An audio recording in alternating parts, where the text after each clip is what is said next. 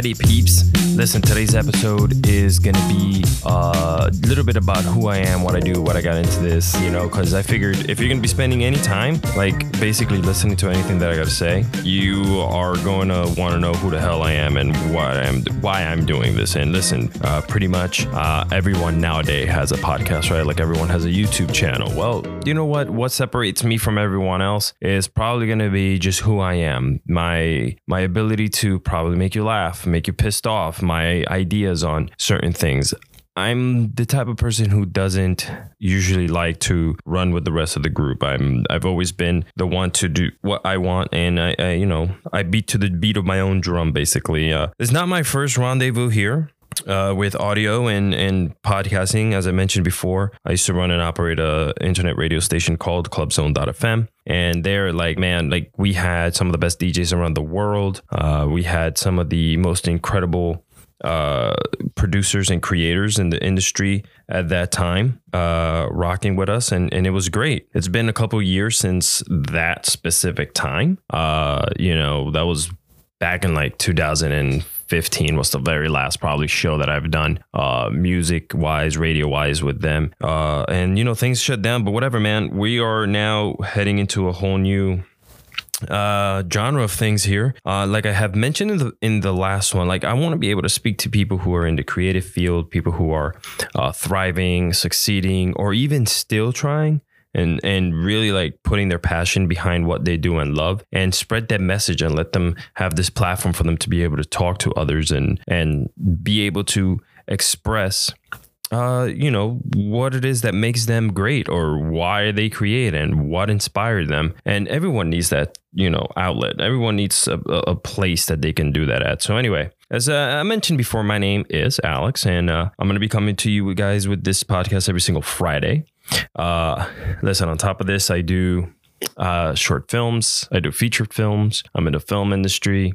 It's been a passion of mine. I fell in love with the film world way back when I saw The Sandlot and Interview with a Vampire. I said, man, I want people to feel certain things. Like when we watch movies, we have certain feelings when there's different scenes or certain things are happening, and you just fall in love with characters or cry with them or laugh with them. And I want to invoke that type of feeling into others and make them feel happy most of the time. I mean, that's the type of films I want to put out there. I want to put stuff that inspires others. And it wasn't an easy road to get here. Okay, I'm 36 years old, and it took me a while to get here. I graduated from high school. I had a scholarship for musical theater and drama, and honestly, I for sure as hell didn't think I was going to make it anywhere with that. Who the hell at that time I thought I was going to be the next Antonio Banderas? That wasn't going to work for me. I'm a Puerto Rican 6'5" white looking dude. I don't even look like I'm Puerto Rican. Everybody always thinks that I'm white dude from Union City, New Jersey. But nah, man, like I was born and raised in Puerto Rico, and I came to the States, I think, when I was 8 years old. I spent some time here in the States before that. And I just, I fell in love with cinema. I fell in love with what I was watching, whether it was on TV or on the big screen. And I wanted to do that badly. In high school, I did theater. I learned what it takes to be in front of the camera or in front of an audience. And I truly loved it. I had the ability to make people feel something through my acting, and that made me very happy. I just wasn't very sure if that's exactly what I wanted to do in my head. Like, is this going to really get me somewhere? And so, what did I do? I had a career day workshop in school, and I had every single branch of service in the military come up to me, except for the United States Marines. And I think they were playing head games with me from the get-go. So I went up to them and I asked them, hey man, like everybody else went up to me and gave me all these pamphlets and cards and wants to speak to me and recruit me and put me into the pulley system, except for you guys. And basically they were like, yeah, no, we don't think you're going to make it.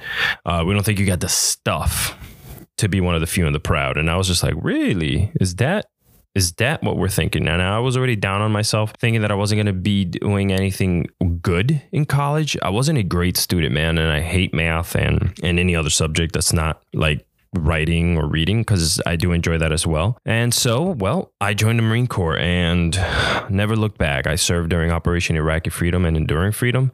I seen some shit. I know some shit. And you know what? That's what we'll keep that.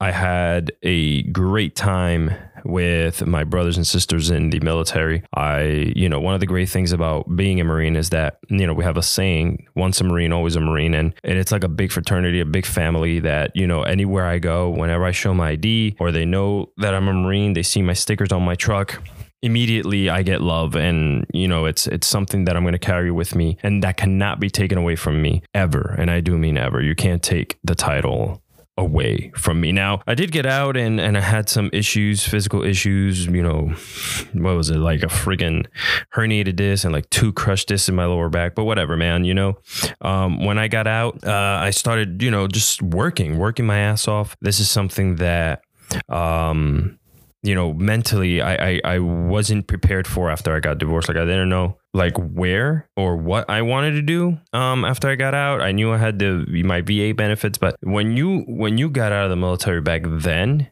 nobody really gave you a guide to exactly what to do next. You went to separation classes. You were being taught what it was like to be out in the civilian world again and how to adapt to it. But man, once they drop you off at the curb with everything, that was just it. Nobody gives you any type of advice or ideas or how to get a job. They were like, yeah, so this was your MOS. You couldn't put your military occupational code online like you can now, and it spits out a bunch of data of what jobs you can get and what you can do in the civilian sector and how you're going to be able to make money. You got out and, a lot of guys get out with a lot of problems in their heads, a lot of PTSD. And sometimes at that time, the VA wasn't very helpful at all. And so, shit hit the fan. And this is why you get a lot of veterans that are now hooked on different drugs or just fucked up in the head, basically, and still don't have a career in front of them. But I can say that I am one of the few that did make it out. Luckily for me, my family came up here from Florida, and I was able to get my feet on the ground again. Went off and running. I worked my ass off. And after a while, I decided that it was time to go to school and maybe pick up this trade that I truly love, right? And it wasn't easy because at first I wanted to do computer science because I also love computers. I'm a fucking nerd. And the amount of time that I was about to spend doing math, I was just like, yeah, no, this isn't. I thought that this was going to be for me because I was chasing the money. I knew there was money in the field. So that's what I wanted to do. That's where I wanted to go. And unfortunately, it's not what my heart wanted to do. So I switched, man. I withdrew from my very first classes, and I went straight into media technologies and picked right up where I fell in love back in high school.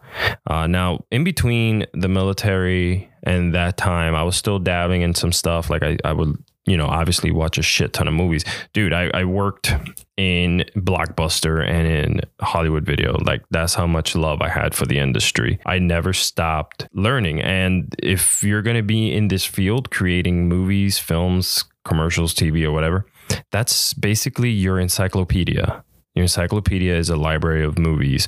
People today have Netflix, so it's easier for them to just sit down and learn and see the techniques and the lighting and the coloring and everything that you need to learn. But at that time, we rented DVDs. So it's not a fine line, right? So it's not like, oh my God, this is what I want to do. I'm going to go to school for it and I'm going to get out and make millions. No, that's just not how it goes. I still had problems with with getting out, with the pains from the military, my injury. I knew that I had a love for theater and film, so I dove in headfirst into school, and that's what I wanted to learn. Now, in the meantime, in order for me to make money and do more, I got into the internet radio business. And believe it or not, back in 2010, there was the internet. It was still, it wasn't still as high end as it is now. You're talking about 2 years removed from Facebook being launched. MySpace was still a thing. So 2010, we decided to create Club Zone, and shit, man, like Club Zone took off. We decided to get all the DJs that were playing in clubs here in New York and New Jersey and put them in front of the world, basically, and transmit it through the internet. And it was more than just listening to the music and listening to hosts speaking and having guests. We had cameras in the studio. So we were kind of a little bit ahead of ourselves when it came to all of that. And I was really happy. I was really happy with what we were doing. And, you know, we got nominated for a lot of awards, the Latin Mix Awards and all kinds of streaming awards for the music and for the hosts and for the shows and for the guests that we were booking. We were booking guests from Bravo Television, NFL players, WWE wrestlers, you name it, we had them. And it was a time of our lives. In the meantime, I was still, wanting to do more film and more creative things. And it was hard because with my injury, I couldn't just go get a job. It was holding me back. I couldn't just say, hey, let me go work here and whatever. It was limiting me to what I could lift, to how far I can walk, if I can run, if I can stand, if I can sit for too long. Like all of that they all had its limitations. And so it took time for me to adapt myself, right, my brain to what my body was trying to tell me to do. So I graduated from school, got my media technologies. Unfortunately, right before that, Club Zone closed down. Things didn't work out with a certain investor that we had. So, things like this take money. You got to pay for streaming rights. You got to pay for the music you spin. You got to pay for servers. You got to pay for everything, anything and everything you got to pay for. So unfortunately, as I was starting to get back into film, that part of my life started basically disappearing and moved on from that. Now, like I mentioned before, even till this day, we're talking about 9 years later from the first time that we went live, people still talk about it. People still want to resurrect the brand. And it's something that maybe one day I'll get back into. But right now I'm having too much fun with film and television and creating on the web. So I went to a big 4-year university right after that, man, and really learned the ropes, really learned more television and dabbled more into heavier film studies. And man, let me tell you something. It really opened up my eyes to things that I thought that I knew, like your normal person who sits at home, watches YouTube, creates a bunch of YouTube videos and thinks, hey, I'm a filmmaker now. Like there's this whole world, this whole thing behind it that you gotta be able to understand. You gotta be able to understand the lighting, the composition. You know where it goes. If you're a creator and you're listening to this right now, then you know what goes into. I'm not gonna bore you, but you know what goes into this type of environment and what we gotta do. And for a couple years there, man, after Club Zone, right after graduating community college, getting into a 4-year university, I fell into depression. It was hard. I cared a lot about my, the likes and what people thought and what I was creating and how many subscribers I can get. And it was hard. It was, social media has this false sense of accomplishment that if you don't have a certain amount of likes or if you don't have a certain amount of followers, you kind of fall to the wayside and you see all these other people perhaps succeeding, throwing up a facade on Instagram that they're succeeding or Facebook or whatever they're using. And you fall for that. Your brain starts telling you, look what they're doing. How come you're not doing it? Or how come, you don't put more time into this? And I'm the type of person, man, I work around the clock. I bust my ass for everything, but whether it's a film or a commercial or at the studio, I'm always thinking of ways to innovate, creating. It's what I do. I'm writing, I'm reading, and I take pride in that. I don't know if anybody out there listening right now has this, has shared this problem, but like I got into a dark place that I was just like, man, is this really for me? And all because you see everyone else basically doing the things that you want to do or pushing themselves and it's on social media all the time, so it's in front of your face. Do I shut down social media? Do I delete it? Do I find myself in a place where I only think about me? But what if I don't have social media? How do I advance? People won't see my work.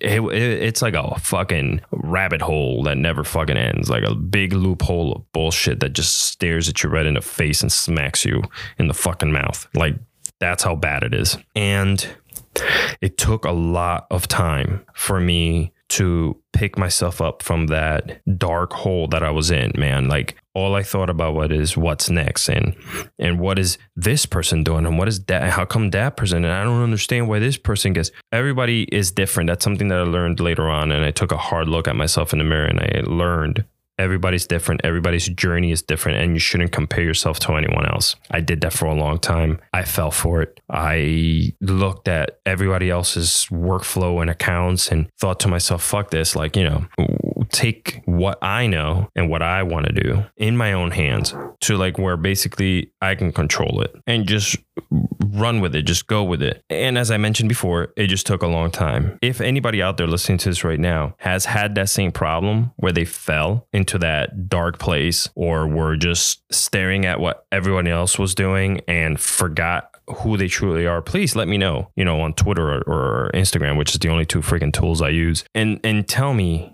I was there once, and or how you looked past it, because it's hard. It was hard. Now I've removed myself from thinking like that. I do what I want to do on my own time. I take part of certain projects and just do that. I don't think about doing 10 things at once. If I want to do one thing like this podcast, this is what I'm concentrating on. Now I will be adding on a video portion to this as well.